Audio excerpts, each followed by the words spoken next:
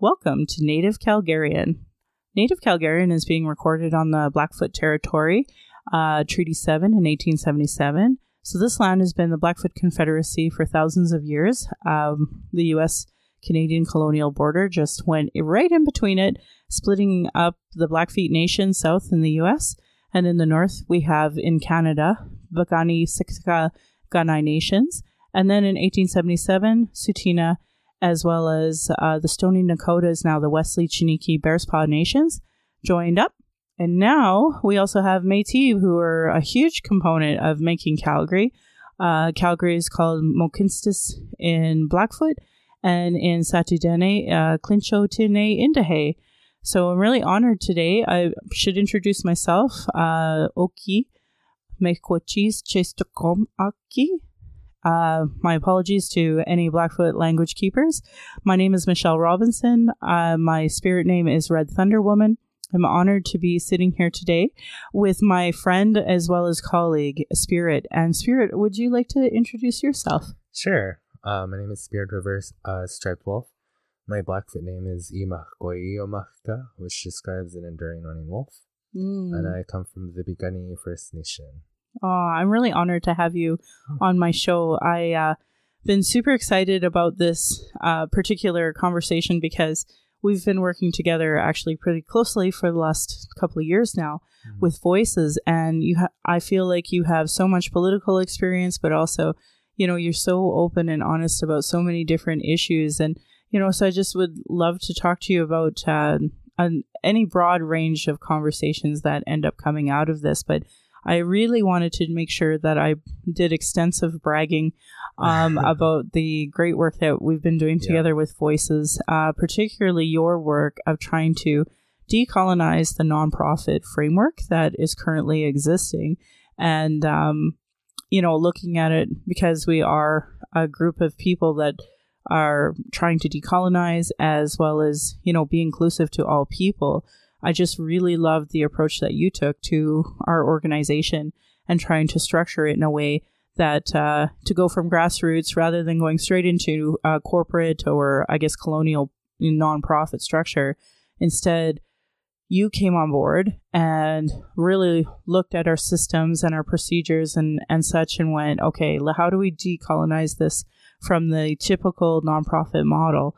And do you want to maybe talk about how that experience was for you?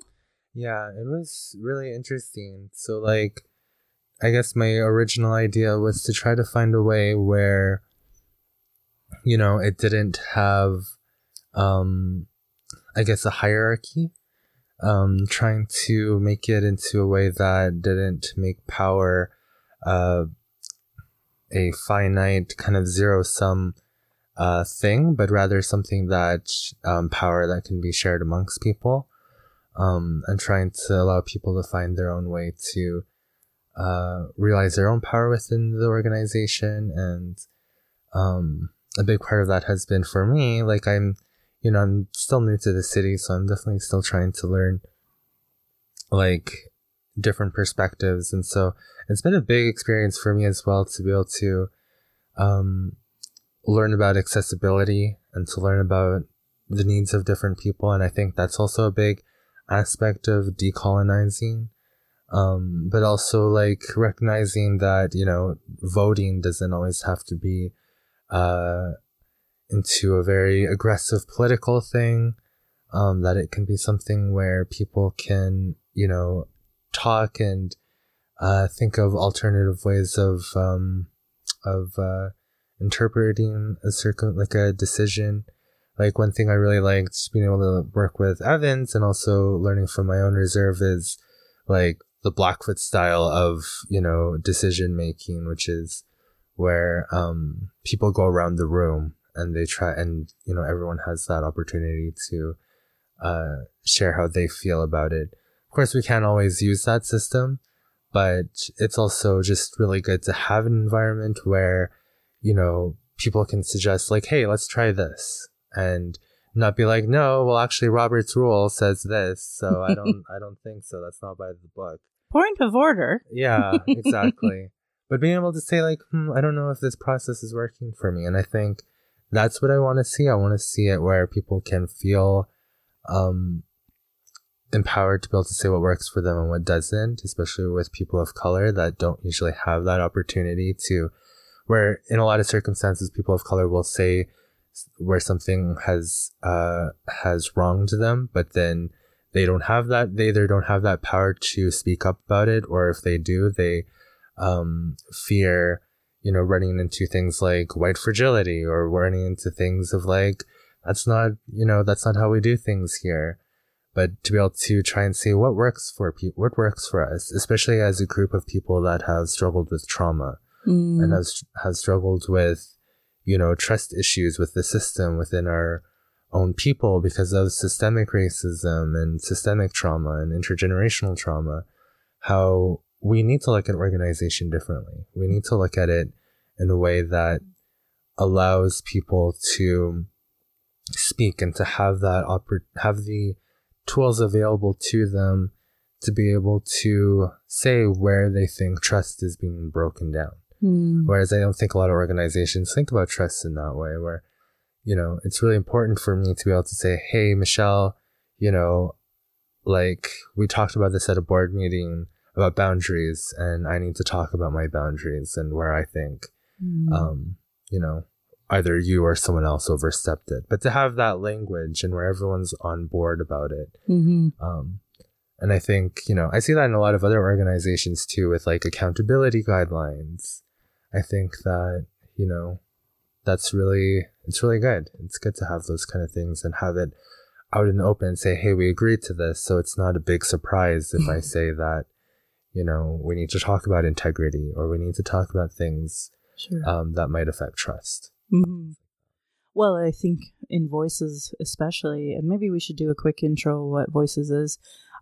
Voices is the queer people of color, Indigenous Two-Spirit of Calgary that have found there's to be a lot of exclusion from the LGBTQ2+ community in general. And I really came out of the Black Lives Matter Toronto issue, where we had a local Calgarian speak about the exclusion issues that were happening, and then, you know, some community meetings happened, which I know I was a part of the original ones. And for myself, because I'm a part of the Missing and Murdered Indigenous Women and Girls Committee, I just found there to be such an exclusion when there came to be Two-Spirit issues. And of course, that's a huge problem, a huge gap. Maybe I'll talk more about that later. I don't mean to take from that. And then on top of that, we just wanted to make sure that, you know, allyship is such a difficult word to, I guess, put into action, but also have boundaries, procedures when it comes to. And I think a great example is a cis straight woman. You know, what does ally look like for me? But then also for our, you know, our rainbow community, what does that look like for the rainbow community when it comes to white fragility, white privilege, colonial privilege, those types of things. So I think that, you know, I really hope that there's an understanding why this needed to be so dissected the way that we set it up, specifically your work with, you know, different ways to decolonize the process, so that way there are processes to say, hey, we're calling you in a good way. Here's a teaching that goes along with why what you said was problematic, and that understanding that people need to be open to that. Yeah. It's hard though with like, you know, it's something that I hope to be able to have more conversations about when you're calling in other people of color. I think is really tough, especially when I think there's a lot of trauma, especially I can mostly only speak for Indigenous people, but I think Indigenous people, some of the trauma that we carry is, you know, I think not dealing with social conflicts in healthy ways because of the trauma, because of what has kind of been imprinted upon us. I think that it's hard when you don't want to push people of color away from the activist scene. And I think, you know, I still have a lot to think about it, but definitely how we approach those calling in maneuvers, I feel like we have to have a different conversation with how we do that with people of color. Absolutely. Because we need more people of color in this fight, and we need more people of color, you know, speaking for themselves and finding that power within themselves to be able to, you know, to be able to help change the system. You know, Mm-hmm. it has to go away from just it being white people doing that, and more people of color doing that, and more people of color, especially LGBT people of color, you know, speaking for themselves. And, you know, it's like we were just talking with an elder not too long ago about like how it's, you know, it's still pretty hard on the reserve for people to come out as LGBT on the reserve and in our Indigenous communities. And when they do, like, it needs to be more accessible for them to be in this activist environment with us. I think it's so important to hold accountable, you know, bad behavior. Mm-hmm. But yeah, a lot of my research kind of looks into how Indigenous people, you know, it's not as simple as saying you need to change your behavior, where we have a lot of trauma that we don't want to trigger in others. And I think anything that says you're wrong might look different from a white privileged person that has no trauma and has a good relationship with themselves. They might respond to that, hey, you did something wrong, differently. They might say, and I've known a lot of white folks that say, yes, let me listen to you, let me see what I need to change. There's a lot of allies in the community that are white that I know do a good job about that. But I think for a lot of, not just only Indigenous people, for anyone that has had trauma, I think it, you know, it's harder for them, and they interpret it differently. I think they interpret it in a way that says, you know, instead of, oh, I have to change my behavior, it's like, oh, you just said I was a bad person. Right. And so it's very, you know, the language, English language, maybe it's English, maybe it's just how humans are. It's hard. Those are very intricate, nuanced things in those ways of calling in people, and to make it say that, no, you're actually a really good person. But, you know, what you did was, you know, anti-Black, or what you did was transphobic. And it's a learning thing. We were recently at a activist group where we made bath bombs, and I'll only share my story, which is, you know, I said that, like, for me, being in those spaces, I used to feel a lot of shame and a lot of, like, you know, like I wanted to look good, or I wanted to at least look acceptable to other activists, like not to be inside a club or something, but like I wanted to be doing the work properly in the eyes of other people, the eyes of other activists. But then I realized that, you know, I'm always going to mess up. I'm always going to step in it. Oh, and like, that's probably not a good thing, but it's something that is necessary if I'm going to restructure how I am as a person, how I engage with Black people, how I engage with trans people, that I need to be able to learn from that and not push myself further away when I make those mistakes. So I really like it when, you know, even with Voices, where we've had this conversation, that the space and the meetings have to prioritize the idea that it's a learning environment, and let's avoid those mistakes. But at the same time, it's okay if you make those mistakes. It doesn't mean you're a bad person. It just means you have to change. You just have to do some change for your own behavior. Does that make sense? Absolutely. Well, we talk a lot about problematic language, so I think that's kind of the base of it, right? Yeah. And, I love so many things you're talking about.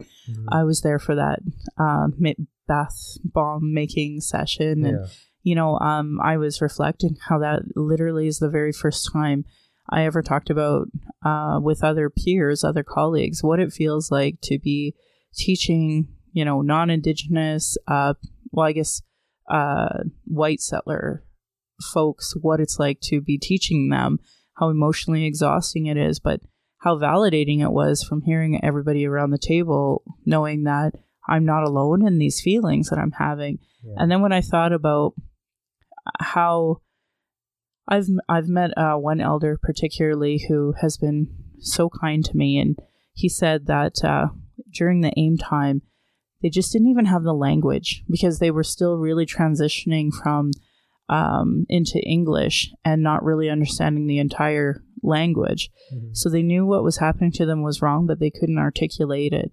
And now here we are where we're like not just articulating it, but we're dissecting it, making it structure, making it policy, working together so that we're empowered and using the tools of colonialism to empower us as well as the people. And I would argue too, a lot of the folks who are people of color come from colonized countries when they come to our place. So it's in a lot of ways, we have a lot of similarities in colonial trauma. It's just that of course, it looks slightly different depending who it is when they came. Those ideas, how they came, as opposed to immigrating, a refugee. Those conversations as well. So I really appreciate everything that you're saying here, and I'm just really grateful that we've had so many different experiences that we can kind of dissect and talk about that in a good way. And my hope is, I know Community Wise is doing all of this anti-racism work, and I just really hope that we can continue to build that community. Because I think, I've seen an article recently talking about community care, but today at the event that we were at with Awaton's summary that they were giving out for a report, it was talked about the idea of vigils that literally is our community care. People making a bunch of bannock for everybody is community care. And I really got that impression that we just, as people of color, as Indigenous folk, we need to come together and do more of that community care. And I would argue just have like safer spaces for people of color so that we don't have to explain ourselves and we just understand each other, where we're coming from. I read some research about, it's called empowerment theory, and it's very much what you're talking about, and very much similar to the self-care event we went to, where the empowerment theory is a social work, academic theory. And it talks about like how when you get people into a room and into like a group dynamic where they find the common like culture they belong to. So I think the paper was written looking at Latino groups in the States and having them kind of come into a room and like say, we identify with this ethnocultural identity. And so a part of the process was to look at obstacles they face together. What are some common barriers they experience within society? And just amongst themselves, they were, encouraged to have that conversation. And it was a way of building something called critical consciousness, where you to be critical about something is to look at it from different angles. So it was developing critical awareness or critical consciousness of your position in this world or in this society, and how people would get empowered by that and say, "Hey, I'm not alone. That experiences this." I just heard you say that in your story, and how for a lot of people of color, that's so important to be able to say, like, oh, like I'm not the only one that struggles with, landlord bullcrap, or I'm not the only one that, struggles with shame and uncomfortable emotions with confrontation, or with, or when I have to talk to someone about white fragility and how I feel after that experience. To have those conversations, say, I'm not alone. And then the end is supposed to be, they call it activism articulation or something, where you think about as a group what solutions you can come up with based on that. And from the research, they said that the individuals afterwards would feel so empowered and they would have this mindset to create change in their society. They said that they're not sure if that aspect was sustainable and long lasting, but they said that they definitely felt empowered. And I think that definitely if you like have an increased sense of that, okay, some of these issues I go through are not just my own, that other people experience this, I think, you know, it can definitely be healing. I think it can definitely be enlightening. And I think it can definitely help you while you either continue to do the kind of work you do, whether that's anti-racism or whether that's, you know, just living your life as a person of color and having to experience racism and say, like, yeah, this is shitty, but, you know, like, there's more people in this fight with me, or whatever it is, that you just don't have that sense of isolation and that sense of shame and that, and things like that. I think that's something that's really helped me, is to kind of realize that, like, people step in it all the time. People make mistakes. And the wrong thing would be to withdraw and, instead of being accountable to myself, blame others. But to try and figure out how I can change and how I can, you know, change my behavior and make things a little bit more safer for people. And I think just, you know, saying, oh, that was attack, that was you telling me I was a bad person, and then withdrawing, I think it's just, it doesn't change anything. Nothing was changed. The behavior isn't changed. There's just more hurt feelings. But yeah. Incredible. No, I appreciate you sharing that. I was, just not to go completely off topic, but I was talking to a friend about dog medicine, and I really appreciated that because I've always surrounded myself with dogs, and right now we're just petting our puppies, and I was worried about their, you know, what's going on in their world, and we went on a vacation recently and had our dogs, and just so grateful for my puppies. They just keep me, it's just that natural law around you. They kind of keep you in check too. And that's a good point. Yeah, so I love having them around, and I was grateful that we could start today with a smudge, and we had one of our elders here and who did a wonderful prayer. I'm really grateful. That often. It was very nice. Right? And especially I had a session today where we talked about, you know, violence against women and girls. And we had Tina Keeper came to Calgary and was showing one of the films that she had produced. And it was based off Joseph Boyden's book, Black Spruce, or Through Black Spruce. And it's really an incredible movie. I absolutely think it really showcases a family struggle through one of this family structure dynamic was a niece that went missing in Toronto, and just the whole conversation about that, and then having Tina there so that she could actually talk about parts and we could ask questions, and there's a bear in there, so I asked questions about the bear. But it was a really heavy movie.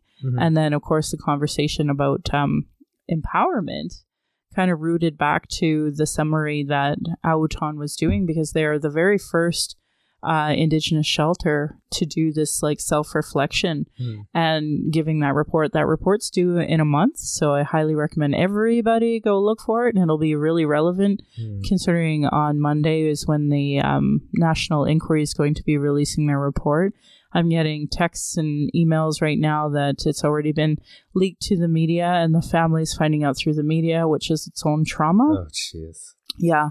So today's been a really heavy day, so I can't even tell you how grateful I was to have have our elder with us, and you know, do that smudge with her here, and and then to be able to talk about, you know, basically how colonial structures are in their own way like a violence towards us, and trying to, you know, change the system so that way there's a healthier way of being able to communicate, being able to solve issues, being able to do governance.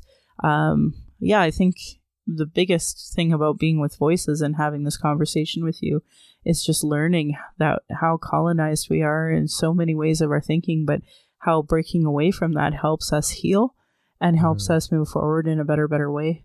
Yeah, I agree. Yeah. Yeah, I really agree. Did you want to share that book at all? Yeah. I was trying to think of what I could talk about with you. I know I could just talk about anything and just go on for hours, but something that I think is really relevant to a lot of issues like missing and murder Indigenous women and girls is just kind of looking at trauma within Indigenous communities. Something that I've been working on for the last 3 years now has been this greater project. It's called Odapiaki. I named it in 2016. That was around the time I started university. I work with my co-founder, Patty May Derbyshire. She's a professor over at Mount Royal University. I'm a student and associate researcher there. And we created this project called Odapiaki that is a social innovation project that's meant to help support Indigenous creative entrepreneurs and trying to give them that ability to connect with one another and the ability to showcase their work and to give them a platform. And it's incredible work. I'm an author. I write stories and things like that, and I hope to do that in the future. So I'm not really like a fashion person, but I am a creative, and it's just been incredible to meet other written artists, other musicians, and fashion designers, and all these creative people. And what I was tasked with was to look at some of the barriers that Indigenous entrepreneurs experience within society.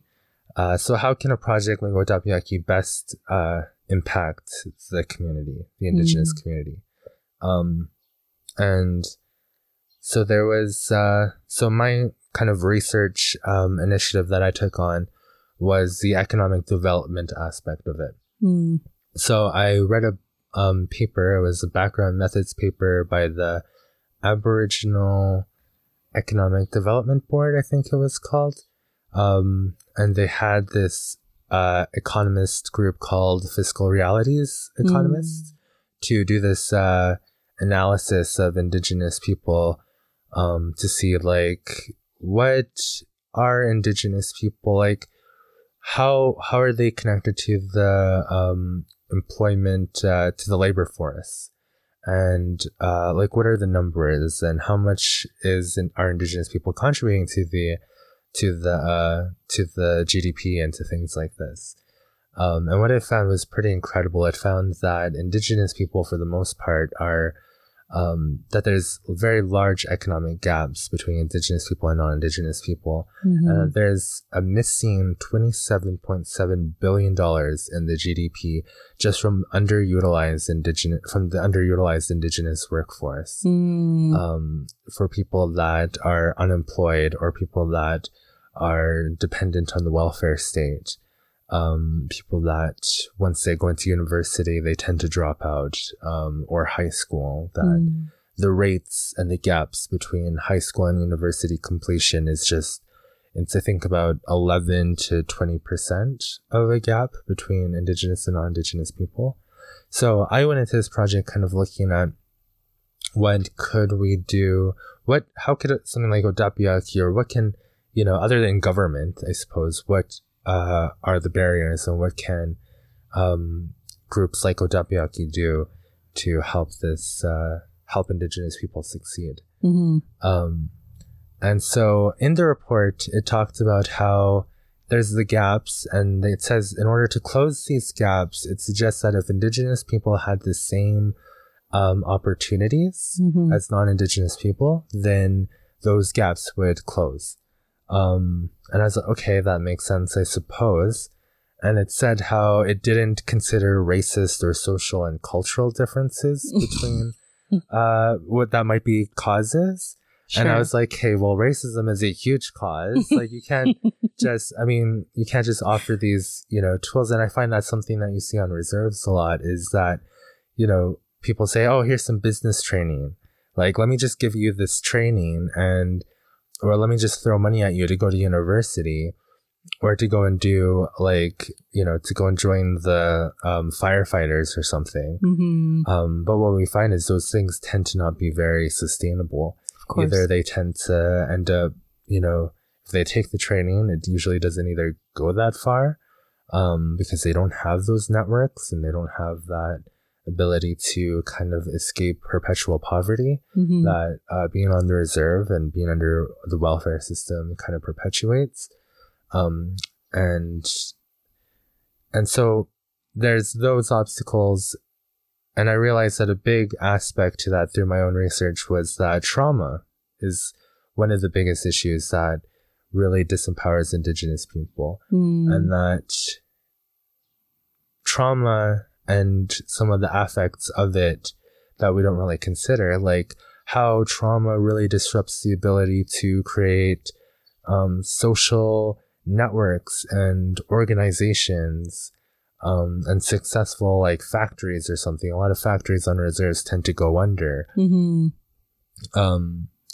And I found this, I figured this, I kind of went down this path about trauma and networks and social connection through doing a comparative analysis between Indigenous people and UK cultural minority groups in the UK. And trying to compare, like, because if you look at the ethno-cultural minority groups in the UK, they actually add to the GDP by a lot. I think it was $15 billion or something like that to the overall UK economy. Mm-hmm. And I thought that was really incredible. So if we look at Indigenous people as a minority group, what are we doing wrong? Mm-hmm. Or what are the barriers there? Mm-hmm. If our issue is that we don't have the same opportunities as Canadians, so like the UK ethno-cultural minority groups also don't have those same opportunities as, white UK Mm-hmm. people. So how do they cope with that exclusion from the labor market? Mm-hmm. And what they use is their ability to connect with each other. Mm-hmm. They call it social capital. I've heard New Zealand is actually starting to change their economic model to include social capital. Interesting, right? And yeah, that's something that I think is incredible. Like we talk about socio-economic barriers for Indigenous, but I mean in general, women in Canada obviously face those issues and such, and at the expense of being partisan. I was really proud of the Liberal government for putting a gender plus equity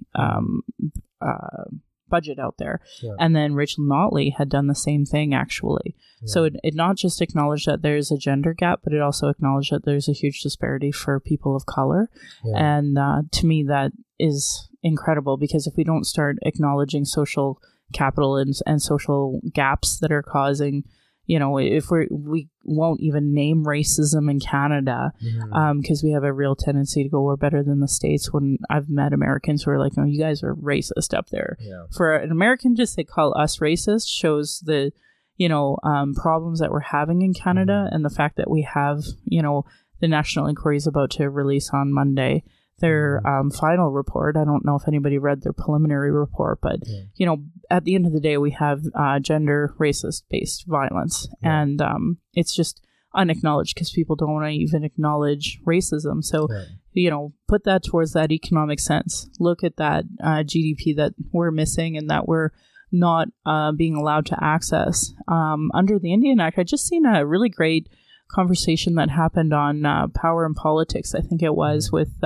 Steve Palkin. Okay. Yeah, but he actually had Russ Dibo and actually all Indigenous speakers on there talking and dissecting the Indian Act. And it was brought up the barriers the Indian Act have always had for economic development for Indigenous people, and the concepts that were related to that to get them off of the reserve.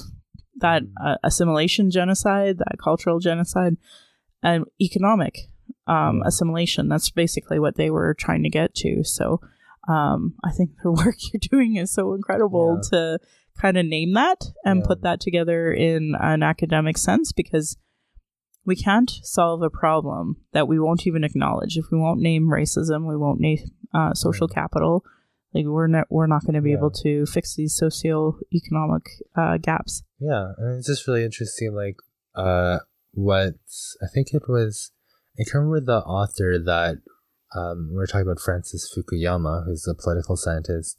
He wrote a book about trust.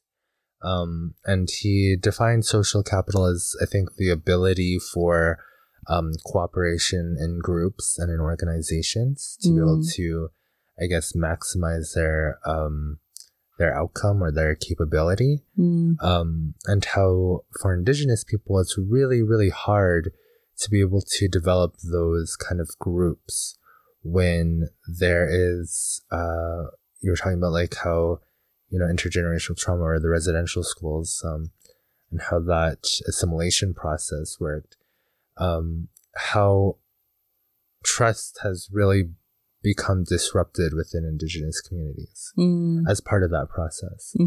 And how, so you look at the UK ethno-cultural groups, minority groups, and because they have the same language, they have the same cultural norms, they are able to connect with each other a bit more stronger. They say kind of this idea of like, we're in this very white prominent society, let me hire you for my whatever it is. It could be like a taxi service, or it could be, a restaurant or something like that, or a convenience store. Like, I'll hire my own kind of idea. And how for Indigenous people, that's a bit harder for us to do when trust in all four levels are kind of disrupted. Stephen Thibodeau and Faye Northby, again, they wrote this paper about trust disrupted in First Nation communities at the individual level, at the family and clan level, at the community level, and at the like outsider government and foreigner level. And how it's really hard for Indigenous people to engage in those kind of ways. And they talk about how a lot of that trust stemmed from residential school and things like the 60 Scoop and just having all of these, like, as part of cultural genocide, the psychological violence brought onto Indigenous people is that you're not good enough, that, you're not white, so you'll learn English, but you'll never be as good as a white person. And that you could, that the part of the Indigenous thing is to try to become more and more white. Rather than seeing the value in our own culture and language. And so I always say, like, we have to be, quite naive to think that all these years of being told you're not good enough, you're not beautiful enough, smart enough, intelligent enough, your culture is no good. We have to be pretty naive to think that didn't mess up our psychology in some way. Absolutely. Right? And I think that, we always look at like the trauma or trying to give business training, and we don't see how those two things really connect with each other. And that if I can't trust myself, how could you expect me to take risks and to do well in school and to push my, to be able to engage in courage and to, write a bomb-ass paper when I fundamentally inside, I think that I'm no good, right?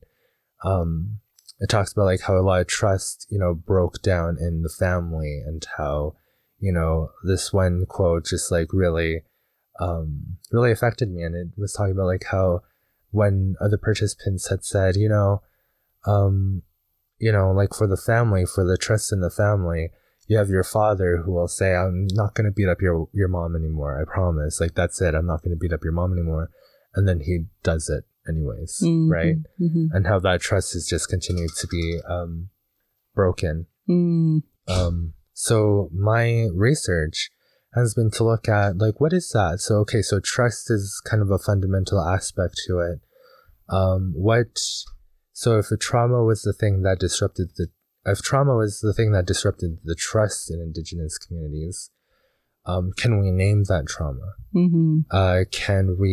Is there any way we can, like, other than just having like mass psychologists in Indigenous communities, which can be problematic in certain ways as well, or social workers, with the background of and history that we have with social workers, like, what is it that we're doing that we're in this cycle of just violence that did stem from our own cultures? Our cultures were very much based on interdependency onto the community and values that told you about the community and, like, consider the collective before the individual. Like, these are Blackfoot values that I grew up learning about. So it's not our culture inherently, it's not indigenous inherently to have this distrust. So what is it that we're doing that's perpetuating this intergenerational continuity of distrust in our communities? And one thing that I came to realize, and that I kind of found in my research by talking to other people and also, like, just reflecting on my own experience, there's a few times where I wanted to drop out of university and, where my own traumas were kind of getting in the way. So having my own personal experience, talking to other people, one thing that kept showing up continuously throughout my research was this concept of shame. So you asked what the books were that I brought, and one of them is called Shame and Guilt by June Price Tagney and Rhonda Deering. And I think they're in social work or in psychology, professor of psychology. And so they go into how people are either shame prone or guilt prone, and how shame and guilt are actually very two different emotions. And it talks about how, basically in a nutshell, it says how guilt is a reflection of behavior and shame is a reflection of self. So it talks about, like, how it's the difference between saying, like, guilt is I made a mistake, shame is I am the mistake. Right. And how that is the trauma. This idea of, like, I am the mistake. And how that comes into humans as adults from early childhood. And it stems from a lot of different factors, but one factor is how parents discipline their children. This idea that, I was telling you before, like, this difference between saying, like, you're a bad girl, or which is very shaming language, or using teasing messaging, or love withdrawal, or conditional approval in order to get, your child to change. And then there's the other way of saying, hey, you're actually a really good girl, but what you did was not good. And reflecting on the behavior and seeing and helping the child realize the consequences of their behavior. It takes away that idea of reflection of self and onto the behavior. Whereas if it's a reflection of self and a reflection of your inherent worth as a human being, that's a very painful experience to go through. To say that every social transgression you experience will reflect back to your self-worth. Like, that's a living hell. And so I always say how Indigenous people are in pain. And there's a lot of research that says in this book and elsewhere as well, it says shame is highly, highly correlated to addiction, suicidality. They say that the core of domestic violence is shame proneness.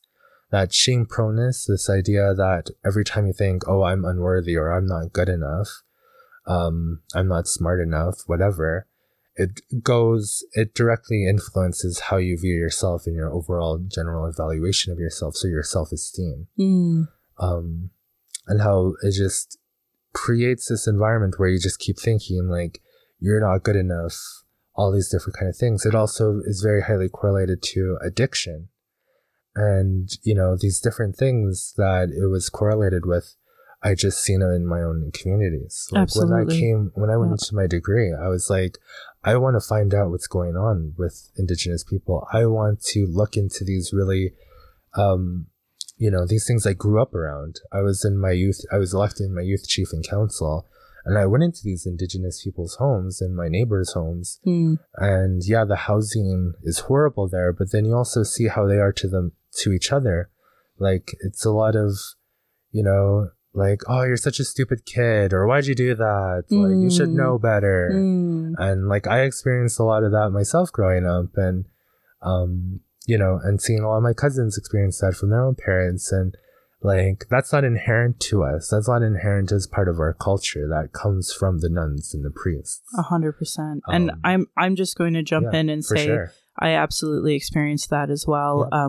My entire childhood, even though, I wasn't with my Indigenous community, I knew I was Indigenous, and the messages I got from both society and my family was that, oh, that's the Indigenous side of you. It always the assumption that that's somehow inferior, lesser than, that inherently I'm an inferior being by just simply being, by just simply existing. And it was interesting because my mom, she's never said, because I know I was an accident, and I know they got married based off the fact that she got pregnant with me. Yeah. But she said when my father proposed, it wasn't something ever out of shame.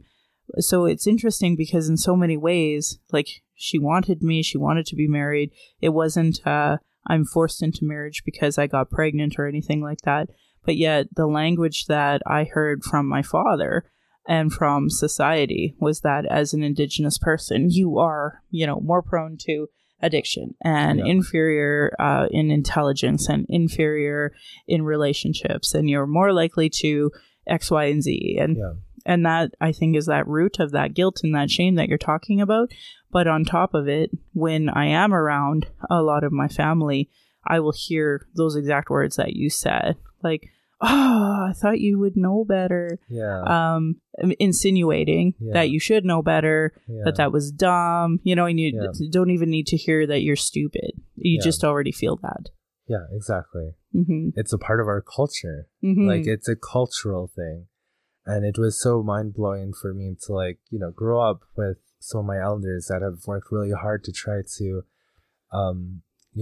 bring in some of these things. Like, I went to the school on my reserve, and, there's a Blackfoot class there, and I had my Blackfoot teachers there. One of them, Jeannie Smith-Davis, who's, because of her, I don't think I would be here today. She's just an amazing teacher. And, I think we all need those really important teachers in our lives, right? And she definitely taught me about Blackfoot value systems and how, if you look at before colonization, Indigenous people were very, very, they were smart, they were innovative, the buffalo jump in itself is just an amazing, intuitive thing. In this environment where we couldn't develop like Europeans because you can't domesticate buffaloes, you can't domesticate the animals in this area, that we had to adapt to this environment. And the fact that, so far they say we've been here, from what they've been able to find through archaeology, that we've been here for over 15,000 years. And, our elders, of course, say that we've been here even longer, that we have been in this territory, in this very harsh territory, that when Europeans came here, they could not survive in this territory. They needed the assistance of First Nations people.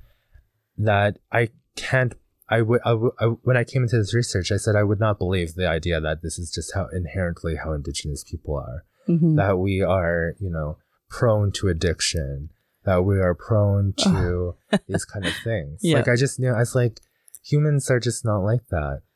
There has to be something greater. There has to be something that is a root cause to this. And I think, in this time period, we have the puzzle pieces, but it's about trying to put them together and saying what fits and what is the root of this. And, we have a lot of research done, like this book about this shame and guilt. And, it's just another puzzle piece, right? I find a lot of the Jewish community through the Holocaust, I find that their language actually helps me articulate a lot of that intergenerational trauma as well.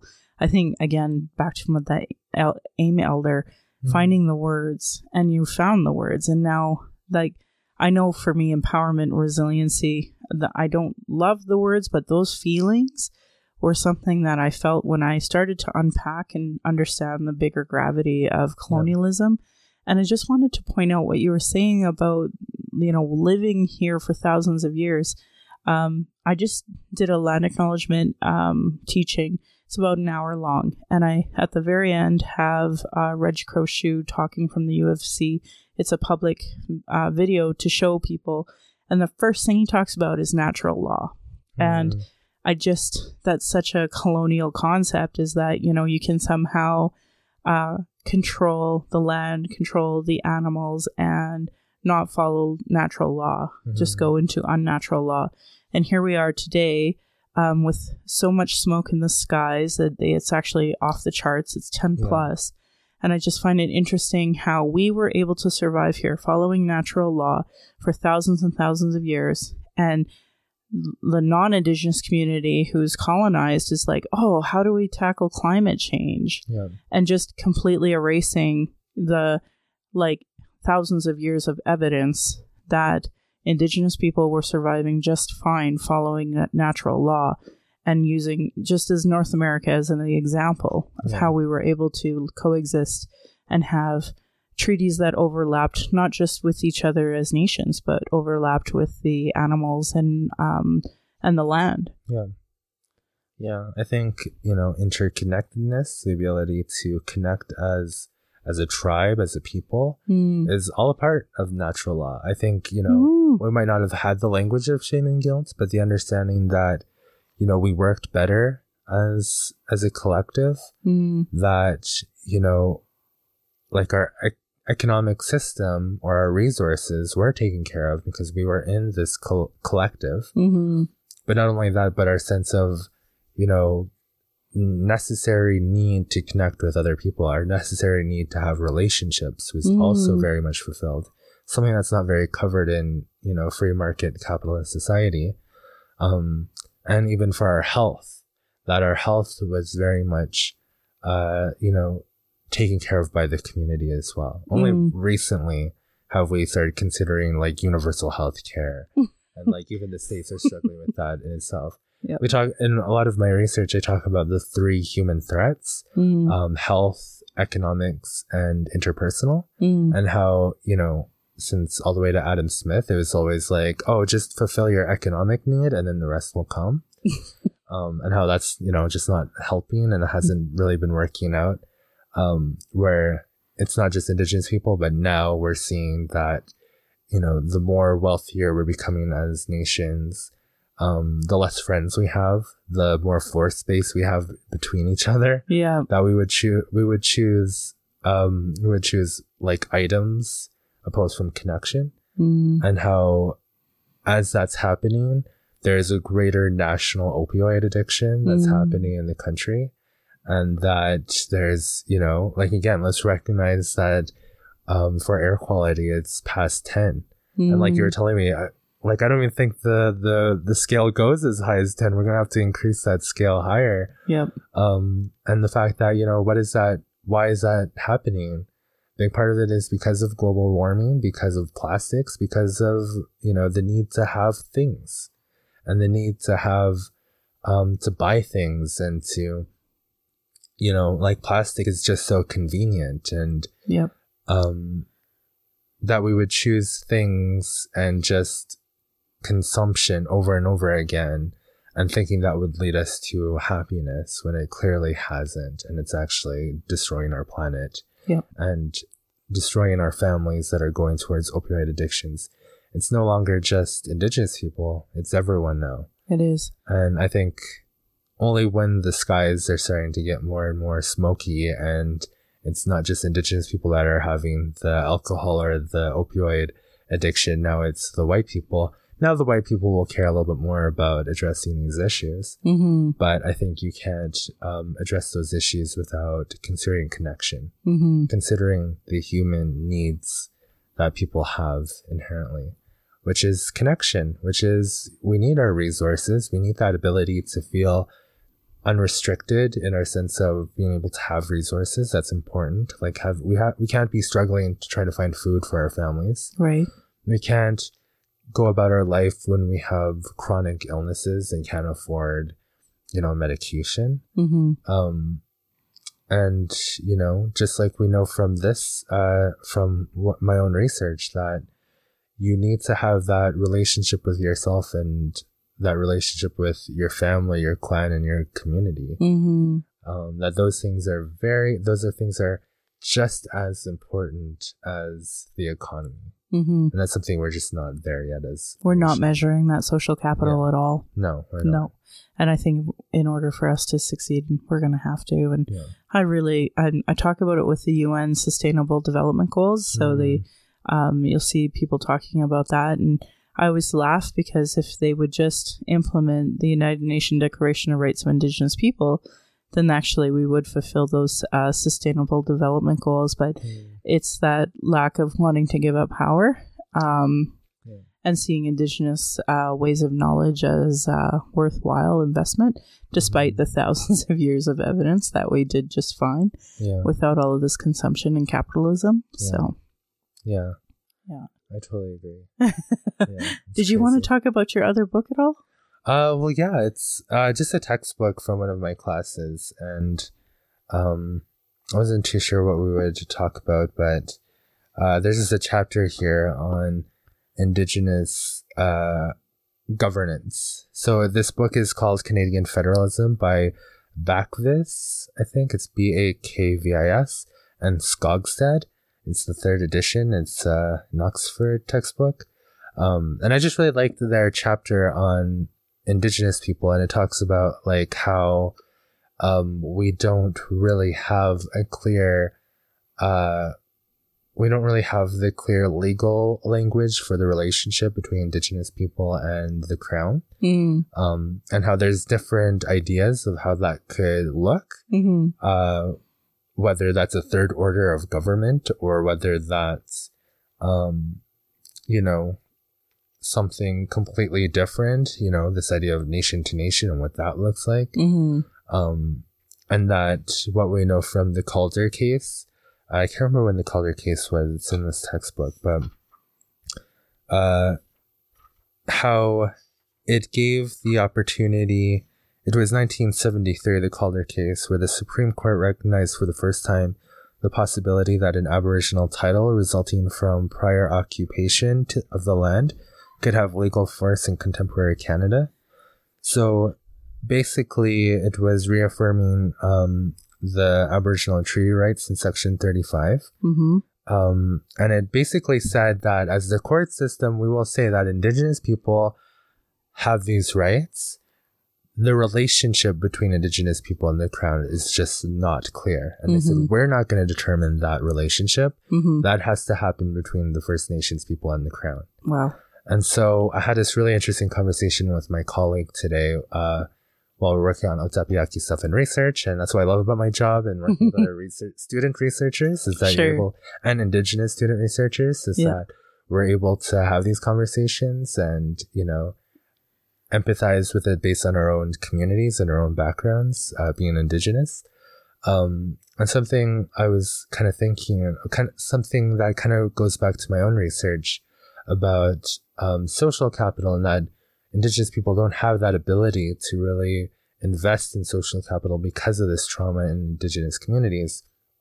How it's really created this civil disorder where we're just not empowered as a community. I almost kind of think of it as the Indigenous people right now, because of that trauma, are in a type of coma because of the addictions, suicides, depression, anxiety, eating disorders, bullying, lateral violence, these in-group fightings that happen in community, that it's almost kind of, it is kind of like a post-apocalypse for Indigenous people right now, that we are still trying to recuperate from the effects of historical trauma, that we are kind of in this coma, that we can't, and someone that's in a coma, they can't really make these kind of decisions about our relationship with the Crown.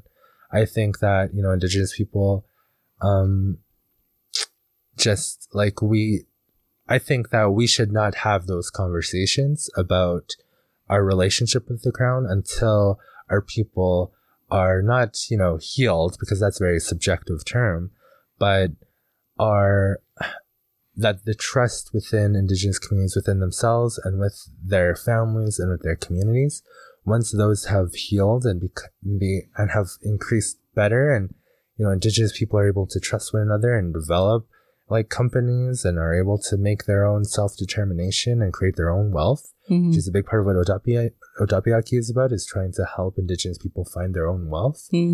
Until we get to that point, like, we can't be making decisions about where the relationship is going to go towards with Indigenous people and the Crown. If that makes sense. No, that totally makes sense to me. I have a really unpopular opinion that I talk about regularly, but I know a lot of people probably don't like it, and especially the Liberal Party and the government. But it's not a Liberal Party problem. It's a Canadian government not understanding Indigenous issues, and I regularly say that any of these motions of understanding or the MOUs, I'm not 100% sure what it stands for, but bottom line is that any of these contracts are being made under duress, because if we are forced to live under the Indian Act, we're confined to certain areas, we're not allowed to, hunt fish the way we would normally do, our water is poisoned. I mean, the fundamental issue of health is clean drinking water, which we actually don't have universally across the nation. Really, we're under duress. Yeah. And, we talked actually today at the Awuton summary conversation how colonialism is ongoing. Yeah. And just finding the words and starting to put that into reports and their processes and their theory of change models. And sadly, that hasn't really been done. Yeah. And, well, it's hard. It's very complex. Our issues are multidisciplinary, and I like to say the issues in Indigenous communities are socio-cultural. So that includes work from policymakers to like theories of what sociology says about how humans work in collectives and communities, and how and our psychology, like our sense of whatever neuroses we have, and how that does connect to our ability to connect in a socio kind of environment, and how that affects our culture as a community, and how it's really hard to just write up a report and then try and do a theory of change on something like that. Where my research, I'm really proud to have chosen my degree, which is Bachelor of Arts of Policy Studies, which I'll be done in a couple of years from now, because I find it's very I think it's very much about human nature, policy, economics. You can look at political science and economics, but what policy studies does is kind of looks at okay, but we have to think of this applied in an applied context to the human nature, to the humans that it's actually going to be influencing and affecting. And we, it's really hard to expect let's hire an Indigenous person and just do a report and that'll be our theory of change. It's complex. It is. It's multidisciplinary. Awuton, Nicole, who's doing this work, she said that they actually had to delay the information and such over a year because at the end of the day, our ways and encapsulating that in models and doing it respectfully with cultural sensitivity, making sure you basically get permission from a lot of the elders and folks that are in these tables. Prior to this, our circles weren't really working within the colonial models of evidence. And so basically she was adapting a lot of this to make it work within within Western systems. And I was really taken aback at how thorough it was. So that's, of course, why I keep plugging this report that's going to be coming out in a month, in the hope that we all kind of dissect it and go through it. And I think you and I should dissect it just simply based off of the incredible work that you do on systems and structures and decolonization. And maybe we could have Nicole on here and have you two chat about it. I don't know what that could look like, but just super amazing point in time where Indigenous are not only finding their voices, but also changing the academic senses through Western models and that, because we have to have that inclusion now, and because we can identify human rights atrocities and say that, you know, these systems are exclusionary to Indigenous ways, Indigenous knowledge. And so we have to change the models. Like, this is a big shift in our world. Yeah. And I'm really honored to witness, you know, you and so many others that are going through university doing this amazing work. Nicole's one of them, working on her, you know, degree as well. So, yeah. Well, you know, I also think too, there's a time for asking and like permission and things like that. I find for me, like, you know, I do have elders. I like the person that gave me my name, you know, my grandparents. I'm very privileged to be able to be in a family that's very connected to their to the culture and to protocol. So I feel like I have a lot of that growing up.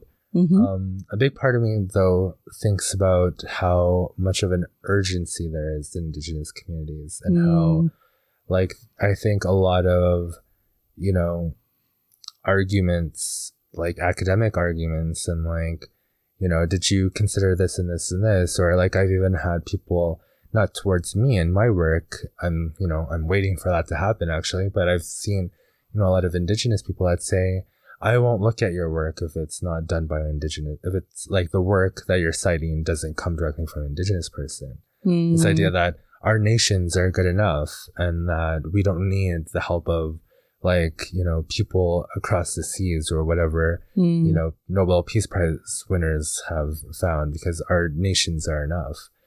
And I think that for me, first of all, my argument is like, that's not how Blackfoot people are. We are extremely innovative people. Like, my auntie introduced me to this one thing where she said, when the horse came in, you know, our people examined it and seen whether or not it was good for the people. And they said it did. It increased the sizes of our teepees. It allowed us to carry more from camp to camp. And we said that it looked like a dog and an elk. So we called it bono imita, something like that, where it's like dog elk. So, you know, that was a new thing that came into Indigenous communities, and we seen it was good for the people, and it became a part of the culture. And that's the same thing with the buffalo jump. Like, Blackfoot people and Indigenous people are adaptive people.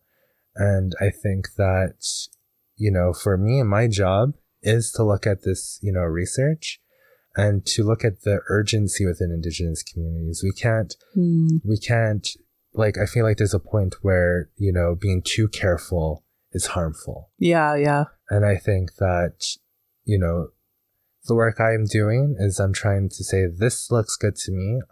I'm a survivor of this intergenerational trauma. Yeah. My father was in the 60s group. My mom was in day school. All my grandparents have struggled with addictions.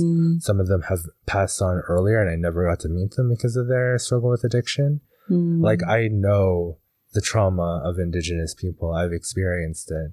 And I've been in these homes, and I've seen what's happened to my peers, and how, you know, I've lost people from suicide and from, you know, like, my neighbor was Colton Crowshoe, and like how, you know, like, I know the urgency of what Indigenous people are going through. And so there's that thing I just wanted to point out, is like, you know, being too cautious, I think has harmed Indigenous people, because we haven't made, you know, we don't have that courage, because we're like, oh, I don't want to step on toes or something like that. Well, you know what? If I step on your toe, tell me what literature I'm missing.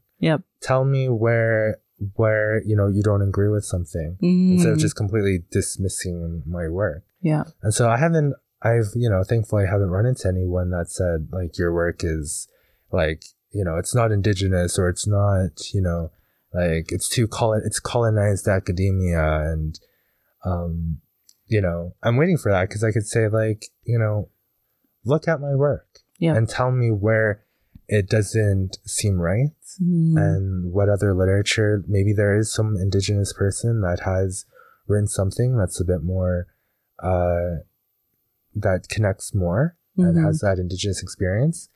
But we need to have real solutions. We need to have, part of my job is to consider policy options. Policy studies is all about research analysis and providing options.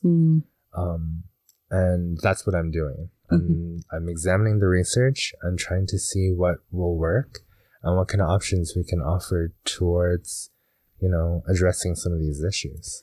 When you feel attacked by other academics, I hope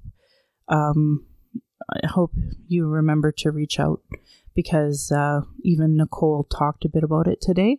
And I know that there's a culture and a community of healthy people that would want to support you through that when and if it happens. And, even today with Tina Keeper, I kind of touched on some identity politic issues, and I won't get into it because I don't really have permission to speak about it publicly. But at the end of the day, that lateral violence is something that we want to start addressing. Yeah. And I know Ruth Skalplok talked about a conference that she's going to start organizing that's going to be talking a lot about the different violences, including lateral violence. So I know that this is coming, and I just hope you know that, like me, I love you to pieces, and I know that there's a community that we can throw you into. I'm sure your people that you're already surrounded by in Mount Royal would help you with that too. So I just hope you know how I think what you're doing is so important. And just hearing Nicole's words today about how and seeing her empowerment and confidence in the way that she laughed off a lot of the lateral violence, like she really came from it in such a good way. And that's why I bring it up, because I know you will have people who will understand exactly what you're going through.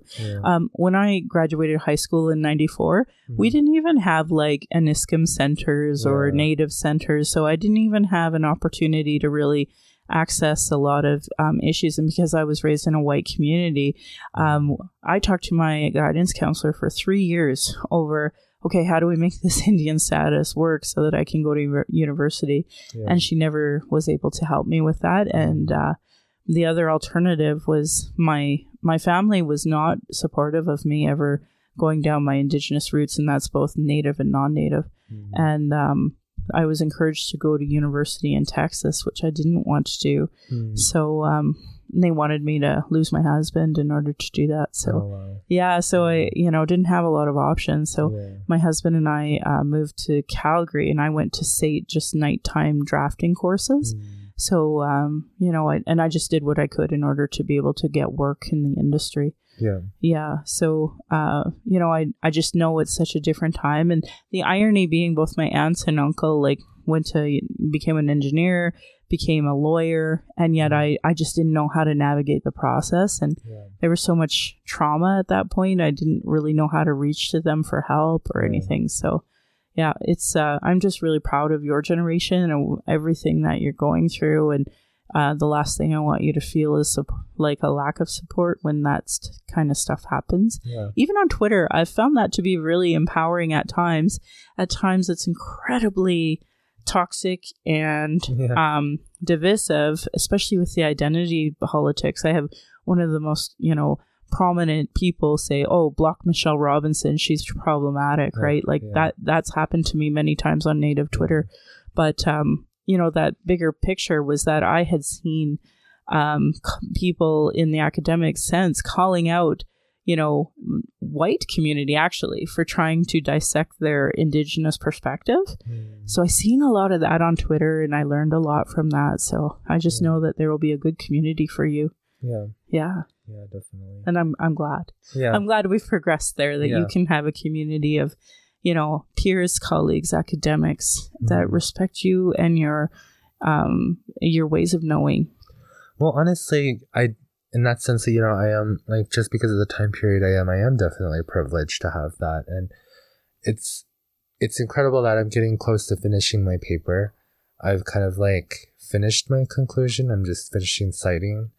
And I actually, my first iteration of it, I took to Germany to a international social innovation conference. And in my stream, I won an award, best paper. Amazing. In front of I was kind of shocked because there's all these PhDs, But like over at the university, I do have, you know, like my co-founder who is a professor, Patty Derbyshire, who is just incredible and such an incredible ally, and who I kind of use as a framework for what an ally is, someone that, you know, uses their power to empower others and to give that space. So not that, you know, so giving that space so that I can do this work. Yeah. Right. Otherwise I'd be doing this free or on my own. Right. Yep. While doing some sort of like side job over at like McDonald's or something, that I have this opportunity to be a researcher and to do this incredible work. And that there are researchers and professors that I've been able to talk to them about my work. And where they're like, I want to read it. Like, I want to read your paper. I want to like help you like make this paper successful. And, yeah, so I feel like I'm definitely privileged in that sense where I have that support. And, you know, and I'm almost kind of I'm almost excited. And I feel like I've learned enough from my research as well that like if someone's like that critical about something, about my paper alone mostly, that I think that because my values are about the Indigenous community and trying to like address these issues, it's not an ego thing. It has nothing to do with me. So it's like, if you have a criticism, let's talk it out. Like, let me hear what you have to say. That will help us go into a direction that where we can have real, you know, solutions for Indigenous problems. One of my solutions in my paper I talk about is perpetuating cultures of empathy. So like there's huge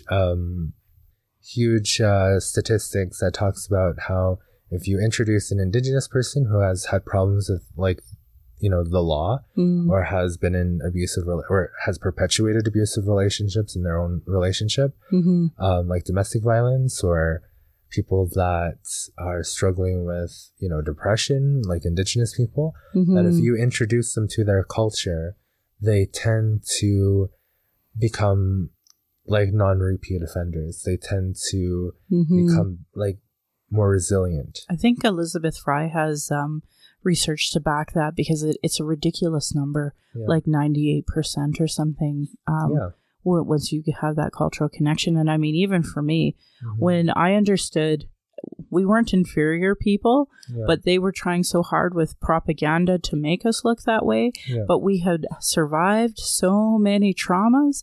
I just got so much empowerment from the inside, right? So if we can replicate that at all and give that to any child that's been scooped from the child welfare system, any woman who's been, you know, misabused by the whole intergenerational trauma and where she's at, like we are powerful. We are going to continue to get stronger. And I think, you know, when you're in those, like for me, I've heard that research. For me, it was like, okay, what is it about? Like I've been to ceremonies all my life, and sometimes it kind of feels like church where I'm just like, okay, open the bundle, I want to go play my video games, right?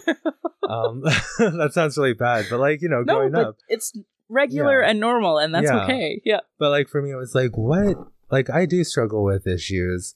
What could I be doing to maximize the outcome of ceremonies? Like that kind of sounds like colonial economic language, but it's also like a question for, you know, what, you know, we could put Indigenous people in these ceremonies, but like, how can we ensure that we're maximizing its effect, where we can make sure that, you know, there's some ceremonies that I've been to ceremonies that are just where it's like you have to participate, but you have to pay. And like, you know, where is that healing coming from? And how do we ensure that people have those tools to do that? And for me, that's why I say cultures that perpetuate empathy, because shame and this idea that we're unworthy, because that's really what shame is about. It's this scarcity language that we build these walls. And that's what Thibodeau and North Piegan were talking about in their research about trust on reserves. How Indigenous people have built walls as part of because of residential school, that, you know, and then we we traumatize our children, or our children are traumatized because of this lack of trust in the community. And so they build walls. And how empathy is the process of trying to tell your story and have someone receive that authentically. Instead of saying like, you know, you share your story with me and I'm like, that sucks, or if that's, you know, that doesn't feel good, right? Yeah. Or if it's like you share your story and I'm like, oh, that, you know, I like what Brene Brown, how she put it. She was like, oh, I am so sorry you experienced that. Like very robotic, and it's like, this is how you empathize. And the way Brene Brown said it was, she was like, you know, if you had told me that, you know, you got door slammed in your face while you were like out campaigning, like it's very different from those responses to saying like, shit, I hate when that happens, or like, I know how that feels, or like that feeling where you're reciprocating that emotion. And that happens in cultures that perpetuate empathy. So when I've gone to ceremonies, it's very different when, you know, you sit there and people are like, hey, like, we're going to do prayers. If you have something you want to be prayed about, like, tell it, like, share it. And I've heard people say, you know, I'm still looking for my daughter. And two other people are like, yes, I'm going through the same situation. Like, to be able to say, like, you're not alone in this. Like, but that's so hard to do in Indigenous communities outside of ceremony. Yes. Where in ceremony, it's built to empathize. Where it's built so that you can feel safe, that you can share this because that's the time to do it. If you feel unsafe everywhere else on the reserve, but ceremony is the one space where you can say, I'm dealing with addictions. I'm in a domestic, like I'm trying to fix my relationship, but it just won't get better. Or I struggle with like anger and I need a like creator to help me with my anger. And to have people say, that's valid. Like, we will pray for you. That we will, and for a lot of people say like, yes, I experienced that same thing.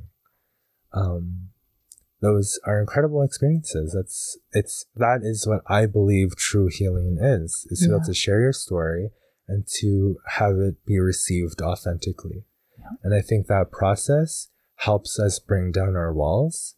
And I think when we have a better relationship with ourselves, we're more likelier to take risks, right? Suddenly we're seeing the worth inside ourselves. Yeah.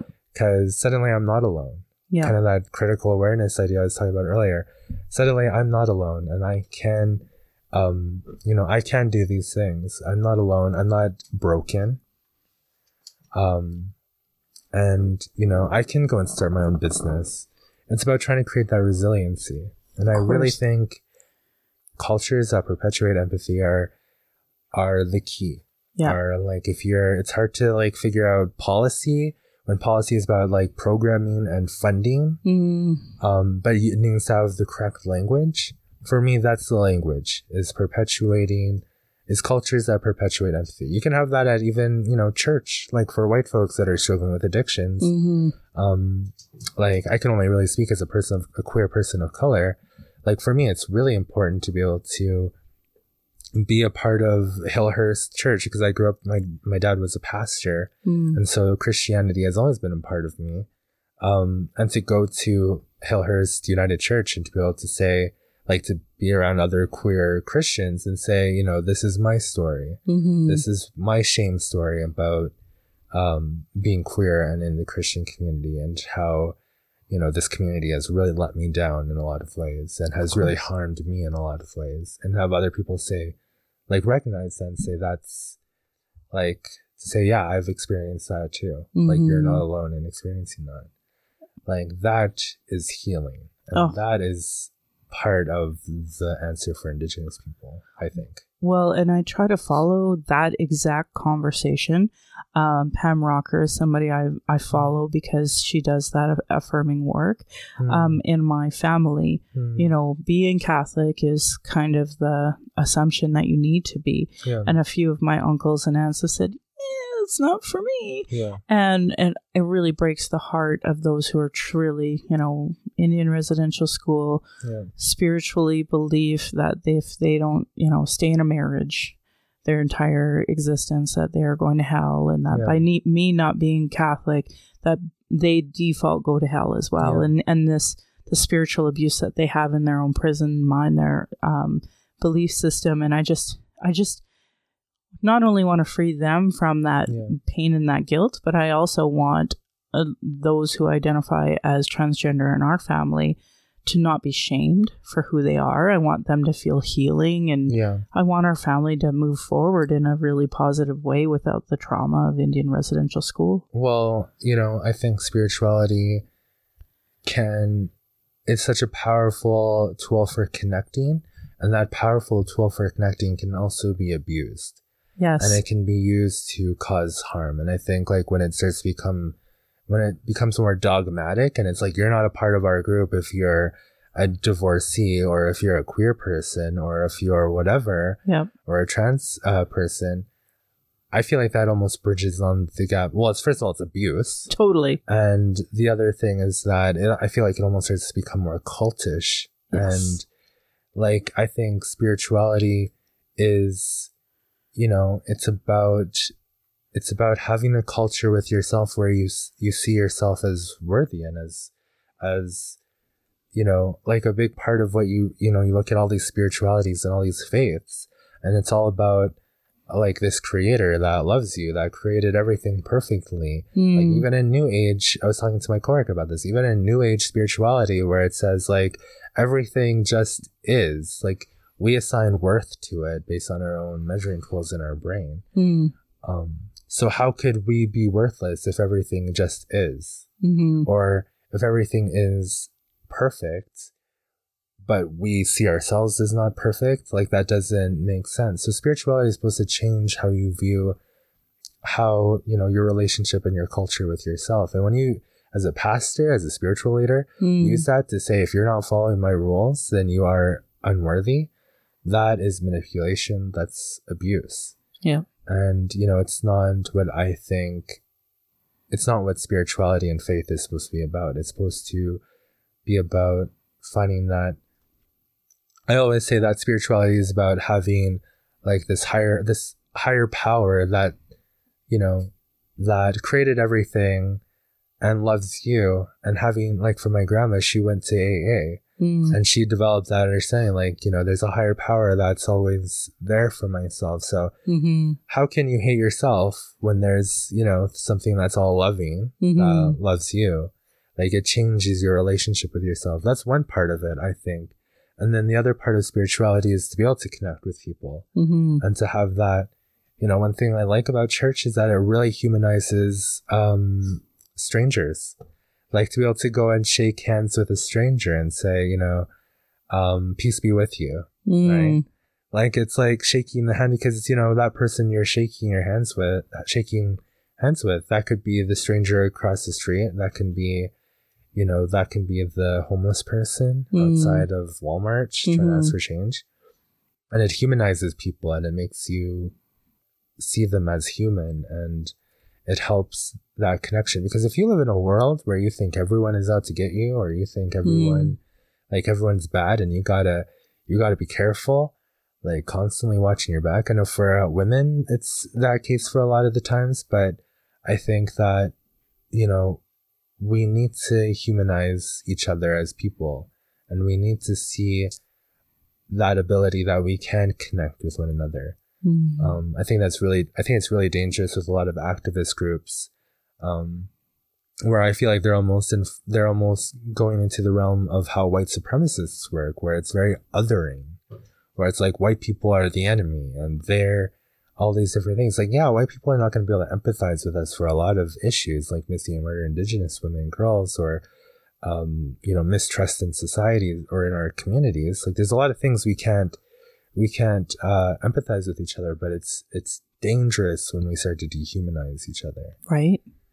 It's horrifying, because that's what happened in Germany. That's what happened when the first colonizers came here. Yep. And when they colonized North America and Africa, Yeah. like they dehumanized us. And that process of getting to that point where I can see you as less than human. Yeah. Because one thing that Brene Brown said was really amazing was that, you know, we are built for connecting with each other. It's a part of our nature. So I have to do a lot of work to view you as less than human. Oh, you know, I think of our ancestors. So I'm a daughter of a Mayflower, and I've really had to try to make peace with that. And I think what I was taught was that our ancestors that first seen the first newcomers welcomed everybody because they didn't see ownership of the land. Yeah. They seen it as, oh, here is a human who's struggling because they've been on a long journey and we have to help them. Yeah. And I always think that was natural. That was just so natural. Yeah. Even though they may have brought diseases and, you know, regardless, it was still, we have to help these people. Yeah. And I'm really, you know, I always try to think back to that. If they could be brave enough to do that in my colonized mind, I got to start being brave enough to put myself in front of. And I did a couple in the last little couple of weeks here of being in front of crowds of non-Indigenous who did not want to hear my message, but were kind of forced to by their organization. Yeah. And I always think, you know, the side looks, the rolling eyes, the not paying attention, all of those microaggressions that we all experience every single time, I always think still better than catching smallpox, still better than having an RCMP throw me onto a reserve, still better than having an RCMP throw me into Indian residential school, still better than a cop coming and getting me to throw me and take me into the child welfare system. You know, like I can do this because all of those other sacrifices were made for me to be here today. Yeah. So I agree. Anyway, I guess with that, we have dealt with so much and I want to keep talking all night, but I just want to say thank you so much for sharing all of the wonderful work that you're doing and all the research you're doing in school. And I'm just really honored to know you and have you in my life and in my circle. And I just hope that, you know, being on my podcast is something I just want to get that, you know, moment in time of this was Spirit when he was going to school, you know, and just before the release of the National Inquiry, you know, it's just, it's a moment in time. And I love that we can do this now. And, you know, I hear people tell me on the street when they listen to my show and they really appreciate it. And it's always when I have a guest. So I hope people come up to you and say, hey, I heard you on Native Calgarian. I hope so. That'd be pretty cool. Yeah. So if you see Spirit, please go tell him. And especially if you go to the fashion show or you see that in Mount Royal. It's in November. Yeah. Do the plug if you need to ever. Yeah. otapiaki.com. It's going to be in November. We're doing our call out for Indigenous designers now. It'll go on. We're actually not officially releasing it because of the inquiry, so we're waiting till about June 8th, I think it is, and then we're going to do like an official call out. But the application is online, and any Indigenous designer that wants to apply, our jury is going to be members of the community, including Michelle Robinson here will be on that selection committee as well. So thank you for including me in that too. I appreciate it. And I hope you'll read my paper too. I want to read your paper, and I know a lot of the folks in my liberal circles will probably want to read your paper. Yeah, I had a friend of mine who he did his doctorate, and then when he got really dissected by someone non-Indigenous and said he wasn't, you know, Indigenous feminist enough, and it was the most awful thing that I felt awful for him because, you know, he was the one who introduced me to our mutual friend who is like the leading Indigenous feminist there is, who, you know, talks about sex work, all those things. Oh, quick shout out, on Sunday is International Day of the Sex Worker, and RuPaul's coming tomorrow, so I tweeted out to RuPaul, just in case your flight doesn't leave right away, this event is happening. So okay, well with that I say Masi Cho for coming on to Native Calgarian. Thank you very much.